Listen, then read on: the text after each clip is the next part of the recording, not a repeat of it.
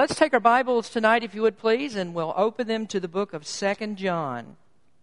I've been thinking about a new study for our Sunday night series, and I've been thinking about it and praying about it.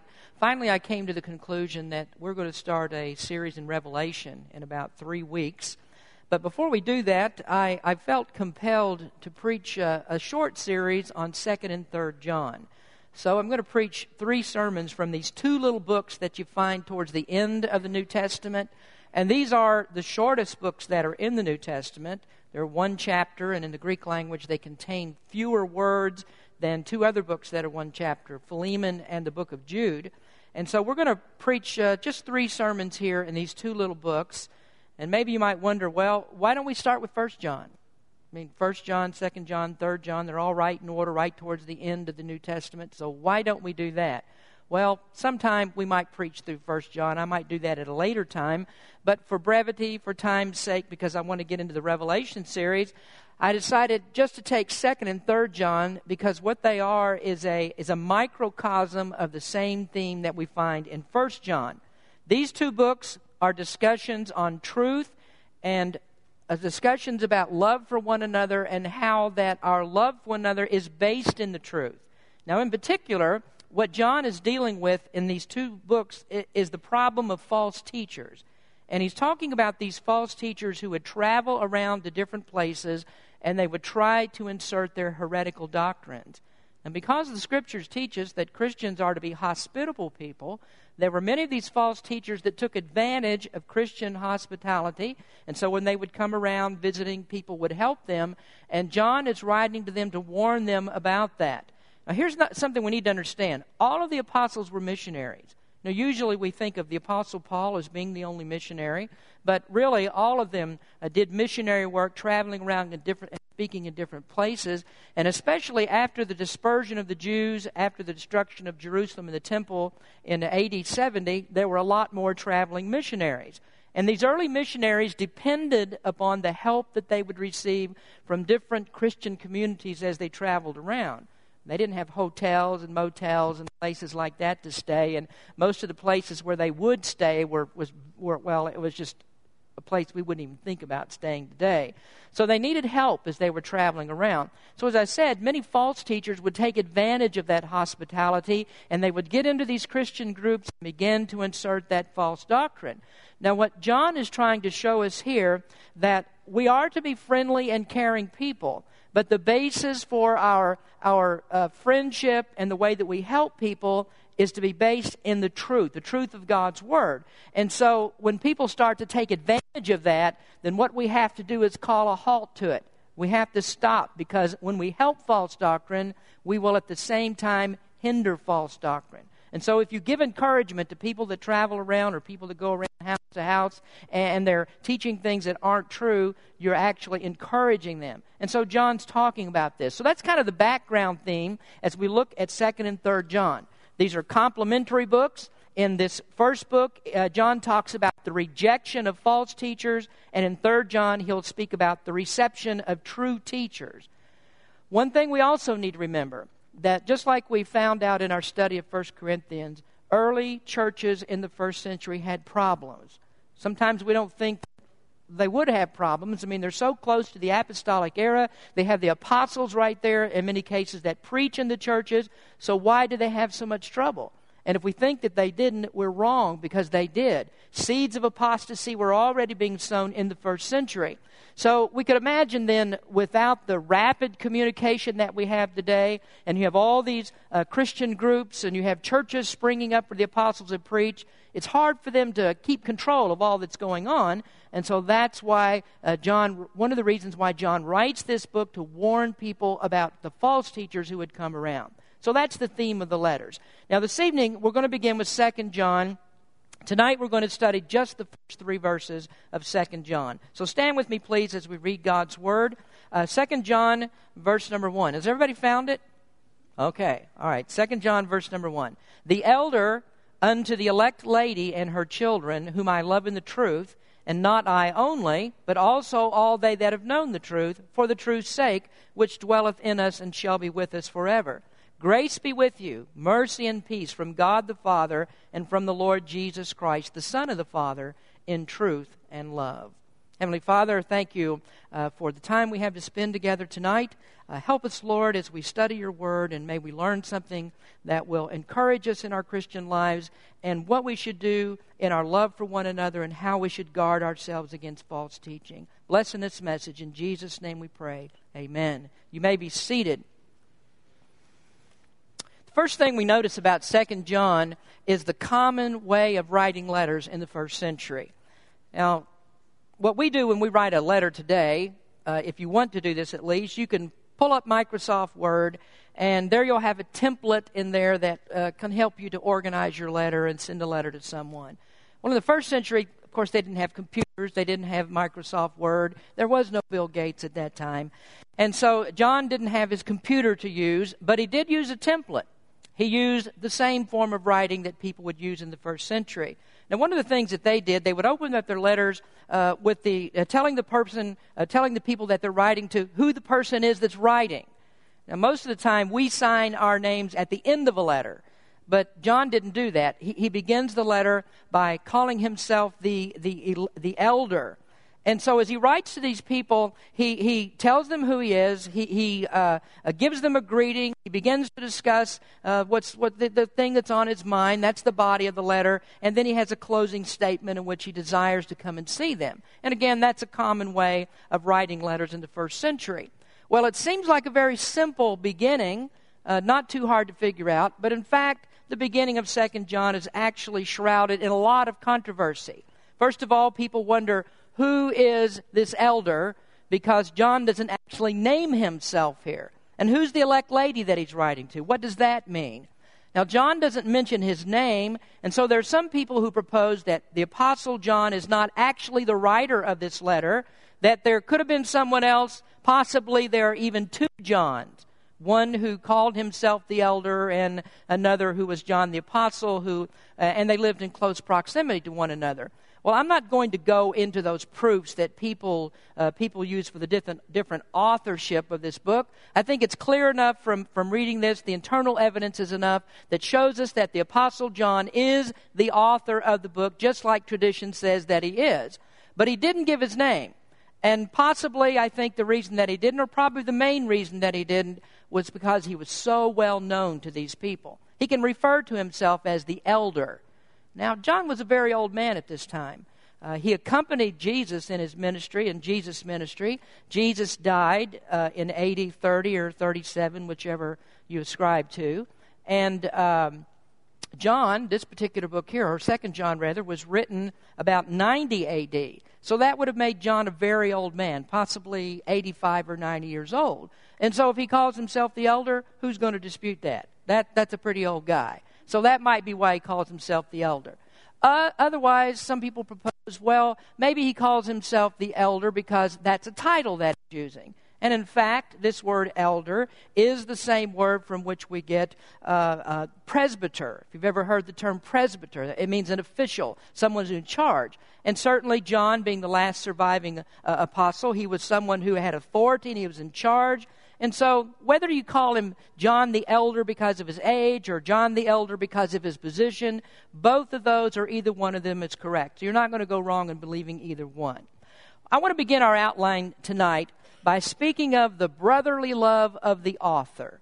Now, surely if we're reading a book that focuses on love, John the Apostle would be the first person that would come to our mind. He is self-described as the apostle whom Jesus loved. And in the Gospel of John, and here in 2 John, love is one of his themes. Now, particularly in the Gospel of John, he's the one who brings out Jesus' teachings about how we're to love one another and how the identifying mark of a Christian is really the way that we do love one another and the evidence that we give of our love to Christ by the keeping of Christ's commandments. Next week, we'll get a little bit more into that, how that demonstrates our love. But notice how he begins here. He says, the elder unto the elect lady and her children whom I love in the truth. I mentioned a moment ago that the addressee of the letter is also controversial. What does John mean when he says the elect lady? Some people think, well, John's using a metaphor for the church. But that seems like kind of a strange thing for John to do, because he'd have to labor throughout this whole book, the whole letter, to maintain that analogy. And secondly, when we look at 3 John, it's definitely addressed to an individual by the name of Gaius. So since the books are complementary and have a similar theme, it seems reasonable to assume that John is talking to an individual. Some people think that the word lady here is actually a formal name. It comes from the same word, if you've ever heard the name Kyria. Have you ever heard that name before? I don't think you hear it too much around anymore, but Kyria is a proper name that comes from this very word that's used here. It's also the same word from which we get the Aramaic word Martha, like Martha and Mary in the New Testament. Then there are some people who think, well, John is actually writing to Mary, who's the mother of Jesus. She'd be 100 years old or older if that's who he was writing to, so it's probably not her. So I think what John is doing here, he's writing to an unnamed individual in one of the churches, and he calls her the elect lady. And simply he means by that she's one of God's chosen people. Here's something that we notice about New Testament writers. Paul, Peter, John, even Jesus don't have any problem at all referring to Christians as the elect. The same word as if you said they're believers, if they're saints, if they're God's sheep. It's the very same word. It all amounts to the same thing, and it points to the sovereignty of God. A few weeks ago, I was talking to one of the men in our church, and we were discussing sermons, and this particular person said, seems like we hear a lot about sovereignty of God and about election and things like that. And I said, why shouldn't we? It seems like every time you turn a page in the Bible, you come across it, so you have to mention it, don't you? Especially if you're studying verse by verse, you have to mention those kinds of things. So I think when John calls her the elect lady, he simply means he's writing to a person who's chosen by God. Here he expresses her love for her, and he says, I love you in the truth. That doesn't translate into I truly love you like he's writing a romantic letter. That's not what he's doing. But he's saying that our love is based upon the truth. So I think that we can see, first of all, in this statement, that what John does is he gives this lady a commendation for her faith. He commends her for being a person of faith. Now, faith is not even mentioned in the passage, but whenever you see truth used in this way, that's what it's referring to. It's referring to the faith of the Lord, or considering the entire body of the Christian faith. Do you remember when we were discussing in Ephesians about the belt of truth in Ephesians chapter 6? And what Paul was talking about there, he's talking about contending for and knowing the doctrines of the Word of God, contending for the things of the gospel of Christ, and all the things that Jesus and the apostles taught. Truth is another way of saying the faith of Christ. And Jude used it that way. Remember when he says, earnestly contend for the faith. He means stand up for the gospel, stand up for the truth. Be the kind of people that can defend what you believe. So here's a wonderful commendation for this lady. Some people have commented that it's really unusual that John would give a lady or a woman this kind of commendation. Now, of course, we know that women are well able to contend for the faith. We need ladies that are strong in the faith, and I hope that each of you here tonight, you ladies, you are contenders for the faith. But it is noteworthy here that John talks or uses these words about a lady.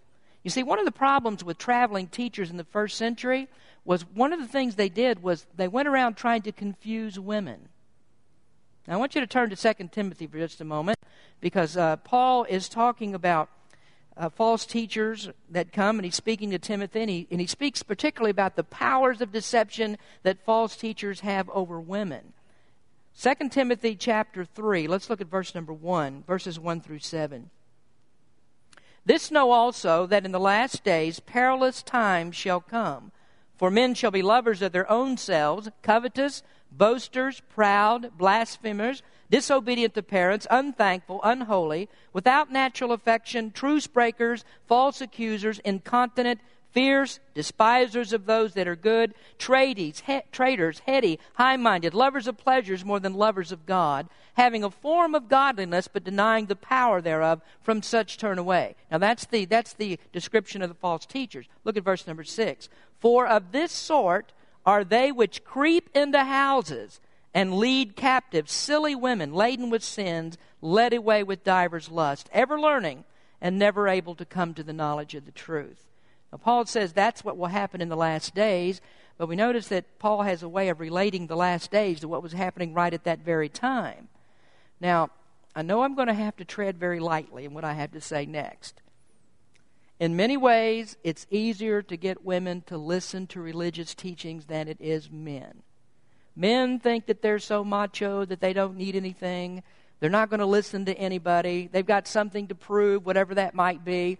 And so men will very often turn away from a gospel presentation when a woman will sit there and listen to what's being said. When Satan came to deceive Adam and Eve, who did he go to? He went to Eve. Matter of fact, the Bible says that Eve was the first in transgression. And I think the reason that Satan went to Eve instead of Adam, because he was trying to get her on his side, and he knew that he would have an ally. And so when he went to Adam and tempted him with the same, then Adam would give in to that. Did you know that false teachers today will use the very same kind of tactic? There are people like Jehovah's Witnesses and Mormons that will travel around in the daytime, and the reason that they do it is they're more likely to catch a woman at home in the daytime than they are a man. Did you ever think about that? Now, that's less true today than it was 30 or 40 years ago. But even in most parts of the country, it is true. You're more likely to find a woman at home during the daytime than you will a man. How many of you have ever had a Jehovah's Witness come to your home very late in the evening, after dark, like sometimes we might do when we go to someone's house and speak to someone about the gospel? You ever see a Mormon come very late in the evening? Do you know why they don't do that? Because they're more likely to catch women at home. And so they think if they can convince the woman, then it'd be so much easier to get to the man. I don't know if you remember this story that I told you before, but I'm not too proud to tell an old joke, so I'm going to tell it to you again. But there was a lady who had some trouble with Jehovah's Witnesses that were coming to her house, and she didn't know what to do. I mean, she didn't really know very much about Jehovah's Witness doctrine, and so she was flustered every time that they would come to her house to speak to her. So she decided that she was going to kind of hone up her skills a little bit on what Jehovah's Witnesses believe. So she got some information and she read it, and she figured out some of the things that Jehovah's Witnesses believe. She found out, first of all, that they don't believe in voting, they don't believe in Christmas, and they don't believe in saying the Pledge of Allegiance. So she got herself ready for the next Jehovah's Witnesses who had come. She went to the courthouse and she got some voter registration cards and brought those home with her. She went to a department store and she got some CDs of Christmas carols and brought those home. And while she was there, she brought a large American flag. So she took all those things home with her, and she just waited for the Jehovah's Witnesses to show up at her door. Well, sure enough, it wasn't very long till she spotted two ladies that were coming up the sidewalk, and they were getting ready to knock on the door. But before they could actually knock, she swung open the door, and she says, "Come on in, I've been expecting you. What I want you to do, I want you to sit down, and I want you to listen to what I have to say before you are allowed to say anything. Then I'll let you talk." She said, "Now, first of all, I believe that it's the duty of every American citizen to vote. So we're going to fill out voter registration cards." And so she had those ladies fill out the voter registration cards. And then she said, "I think that all of us ought to honor the Savior's birthday, so we're going to sing some Christmas carols." So here it was, middle of July. They get out the CDs, and they sang Christmas carols for about 15 minutes. After that was over, she stood up and said, "I think that every American ought to respect the flag and respect their country, so we're going to say the Pledge of Allegiance." So she had those ladies stand up, and they stood there. "I pledge allegiance to the flag of the United States of America." Then they sat down. The lady said, "Now, I'm finished. You can say what you have to say." And the older lady said to her, "Lady, I've been selling Avon for 20 years. You're the strangest person I ever met."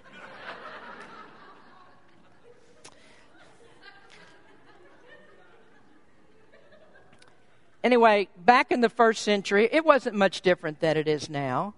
People, these false teachers, they went around, they looked for women that they could talk to, and that was their ticket, that's their ally to get to the men. So you have this problem of false teachers, and later on we're going to see what John says to do about that. But he starts out right here commending this lady for her faith. He loves her in the truth. And that means that she was strong in her faith. And she wasn't the silly woman that Paul talked about in 2 Timothy that's led away by false teachers. Now, all of you ladies that are mad at me right now, let me pay you a compliment.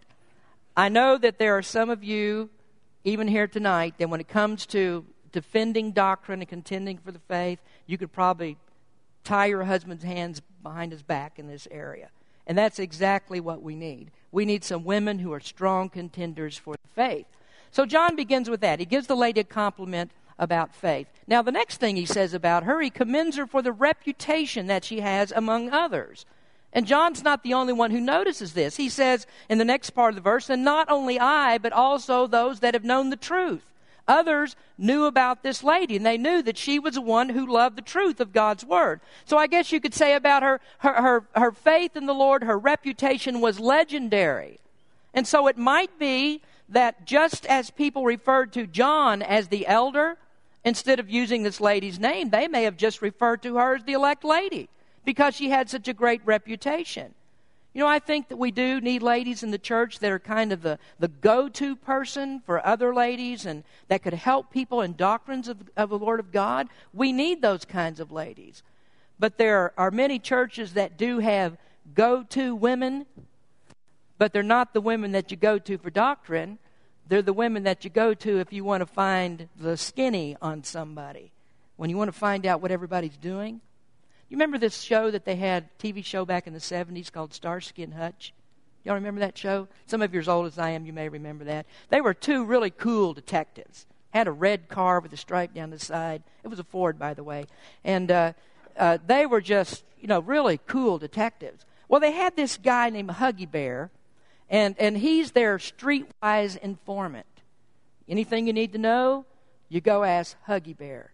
Now, to me, he looked like the guy, the first one you throw in jail, but he seemed to have, knew what was going on all around town. So they'd come to Huggy Bear, and he'd say, word on the street is, and he'd start to lay out all the information. Well, you know what we have in churches? We have some Huggy Bear women. Now, Huggy Bear here was a man, in Starsky and Hutch, but we have some Huggy Bear women. And so when you go ask them what's going on in the church, they'll say, word in the church is... And they lay it all out before you. You got the lowdown on everybody. Not this lady. She has a reputation for faith and truth. Others knew about her, and John commends her for that. She has a reputation as the elect lady of truth. So he loved the truth, she loved the truth, and others loved her because of the truth. Now, let's talk about something that follows that up or goes along with it, because John goes on to talk about the common bond of Christians. And the common bond of Christians is truth. He says, the elder unto the elect lady and her children, whom I love in the truth, and not I only, but also all they that have known the truth, for the truth's sake, which dwelleth in us and shall be with us forever. So John loved her for the truth's sake. What does that really mean? What does he mean? I love you for the truth's sake. Well, I think it shows us that truth is the motive for love. People are really mixed up on this today because they think that love can stand independently of truth. They think that love means that no matter what you believe, no matter how you live, no matter what kind of doctrine you hold, I can accept you because I'm supposed to love you because love trumps all divides. And that's the basis for all these denominations that come together and they drop their doctrinal stands because it doesn't matter anymore. Christians are to be unified in their love. But when you think about it, if you remove truth from the equation, what is it that we any longer have in common? What do we have in common with people if they don't have the truth? If they don't have the gospel, if they don't have the faith that's in God's Word, what is going to hold us together if we don't have the common bond of spiritual life that we have in Christ? What holds us to other people? In this church, we have a collection of people that come from many different backgrounds. We're different people. Come from different parts of the country. Jose comes from India. What do I have in common with Jose? What would cause Jose and I to come together? Gary, where is he? Gary. Gary was born in San Francisco. I was born in Kentucky. We grew up with very different views of things between San Francisco and Kentucky. So what do I have in common with Gary? Bob and Bronwyn? are Raider fans. What in God's... what do I have in common with a Raider fan? Most of us are not going to get together, are we? I mean, we have different opinions. We come from different places. We're highly incompatible with one another, except for one thing. We're here because of the same truth. Does it make any difference if I go to South America, if I go to Africa? That would be true. I have something in common with those Christians because of the truth. Gary and I were in Israel, and we went and visited a Christian college in Bethlehem. And this Christian college was run by an Arab Christian. There's only one thing that will ever cause me to get together with a Palestinian Arab, and that would be the truth. So that's the thing. That's the thing that holds us together. Our motive for love and our care and concern for one another is the truth that undergirds everything that we do in the church. So you can have a false professor, someone who doesn't believe the truth, and he comes into the church. We can exist side by side for a time, but that person will not stay with us because the truth will always weed him out. He won't continue. And that's because it's the truth that allies us. Truth is the common bond. So this is why John writes in 1 John, they went out from us, but they were not of us. For if they had been of us, they would no doubt have continued with us. But they went out that they might be made manifest that they were not all of us. Read that chapter in 1 John. Check it out. You know what he's talking about? He's writing in the context of love and truth. Now remember, John's going to get into this whole idea of hospitality, and he's going to tell us, he's going to show us that the common bond of truth is the thing that we have together, and we have nothing in common with those who don't have the truth. And so we can't show the same kind of love that we do to Christians because we don't have the undergirding of truth. So I want you to notice the second thing in relation to that. There is a threefold support for love. Verse 2 is a great verse in 2 John. John says, the truth dwells in us and shall be with us forever. And so therefore, if truth is the thing that motivates our love, then our love is going to remain forever. Why is it there forever? I mean, why isn't it possible for someone who has this kind of love to lose that love? No one who truly has truth. That sounds kind of redundant, but no one who truly has truth can ever lose their love. And that's because love has threefold support. How is it supported? Well, number one, it's supported by the Lord of truth. Jesus is the Lord of truth. In John 1:17, John writes, for the law was given by Moses, but grace and truth came by Jesus Christ. It's an amazing thing, the way that the Bible fits together. I mean, our love of truth flows out of our love for Christ. And Christ's love is an eternal love. Nothing could ever separate us from the love of Christ. Go to that familiar passage in Romans chapter 8. And what does it tell us there? Nothing separates us from Christ's love. Nothing separates our salvation from us. We're always in Christ. It abides forever. So nothing separates. Jesus says the same love that the Father loves me with is the same love that I love you with. And that's the basis for our love to each other. So the Lord of truth supports this. Now the second thing that supports love is the Spirit of truth. John records the words of Jesus in John 14. He says, and I will pray the Father, and he shall give you another comforter, that he may abide with you forever. Listen, even the Spirit of truth, whom the world cannot receive, because it seeth him not, neither knoweth him. But ye know him, for he dwelleth with you, and shall be in you. So the Spirit of truth dwells in us forever. So if truth motivates our love, then the Holy Spirit, who is dwelling in us forever, continually motivates our love. So you could say the Holy Spirit is like the engine underneath that keeps churning out this love that we have for Christ, a continual love, and keeps churning out that love that we have for each other. How long will you be a Christian? Forever. How long is Jose going to be a Christian? Forever. So how long am I going to love Jose? Forever. Gary is a Christian. How long am I going to love Gary? Forever. Bob and Bronwyn are Christians and Raider fans. How long am I going to love them? Seems impossible, but it's going to be forever. It will be absolutely forever. So you see, no Christian ever stops loving because we have that Holy Spirit continue dwelling in us, as I said, that keeps churning out the love. Now the third thing that undergirds love is the word of truth. That's the third cord in the threefold strand. God's Word is the everlasting truth. You know what the Bible says about itself? Not one word of the Bible will ever pass away. It'll always be here. And the Word keeps reminding me over and over again of God's truth. God gave me the Word to read and study, to stay in here so that we understand. We draw strength from it, and we learn the truth, because that undergirds love. So no Christian is ever going to stop loving the Word of God. And you know the reason why? The reason actually goes back to number one that I just gave you a moment ago, and that's what the Bible says about Jesus Christ. It says He is the living Word. And so if Jesus Christ is the living Word, and this Bible is His Word, then that tells me I'm going to love the written Word of God forever. You'll never find a true Christian, a true believer in Jesus Christ, who will ever turn against the Word of God. So as long as I have the truth, it motivates my love. Truth dwells in me forever. That's what John says. And so I'm going to love forever. So that is a great verse, that second verse of 2 John. But let's hurry and finish here. The third thing I want to talk to you about is the grace bestowed by God.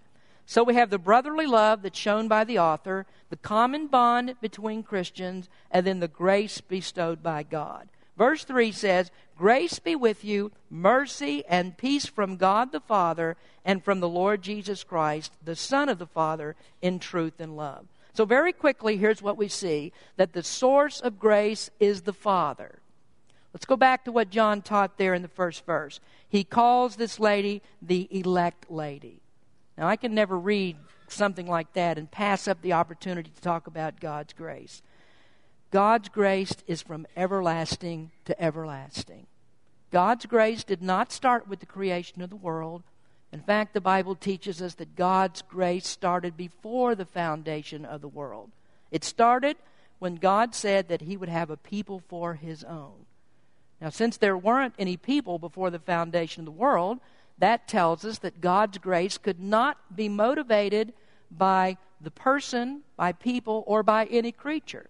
God's grace must start in Himself. So the motive for God's grace is God alone. God's the inventor of grace. So God's the author. He's the source of grace, mercy, and peace.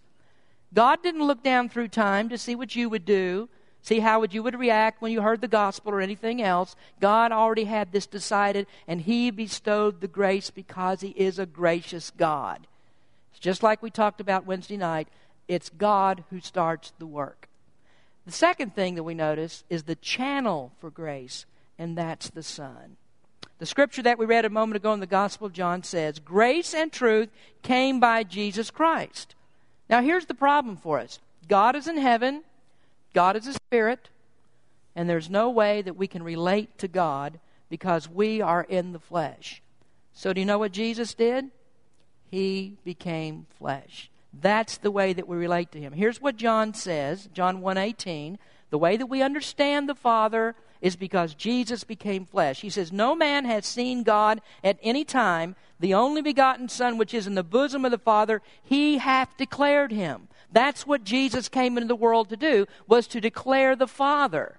So God's grace also came through Jesus Christ when He became incarnate. He became flesh. He revealed the Father. And Jesus said, "I and my Father are one." That is a cardinal doctrine taught in 2 John, and you'll see it a little bit later. We'll see it next week, that we absolutely must believe the truth about Jesus Christ, that He is deity, that He is God. He is eternal as God is eternal. He's one with the Father, co-equal and co-eternal. That's a very important doctrine that we must believe. So, John says, "Grace be with you, mercy and peace from God the Father and from the Lord Jesus Christ." And what he's saying is that grace and mercy and peace flow from both God and the Son because they are eternally one in truth and love. So what we have here in 3 short verses is a wonderful and powerful beginning to 2 John. Because the letter is brief does not mean it's insignificant. There's some great truth here and some great depth of meaning. So the elder writes to the elect lady. He's the disciple that Jesus loves. He called himself that, but what John learned to do as he went around traveling with Christ and as a believer in Jesus as his Savior, he knew the thing for every Christian to do is to share that love with other people. He loves this lady. He loves her in the truth, and he has some important things to say to her. Let's pray. Heavenly Father, we thank you again for the time we've spent together tonight. Lord, we thank you for the truth of your word and how that the truth is the thing that supports the love that we have for one another. I ask you, Lord, that we would be contenders for the faith, that we would be people who are strong in the truth and be able to defend everything that we believe. Bless in our invitation tonight and the fellowship that follows, and we give you the praise. In Jesus' name we pray. Amen.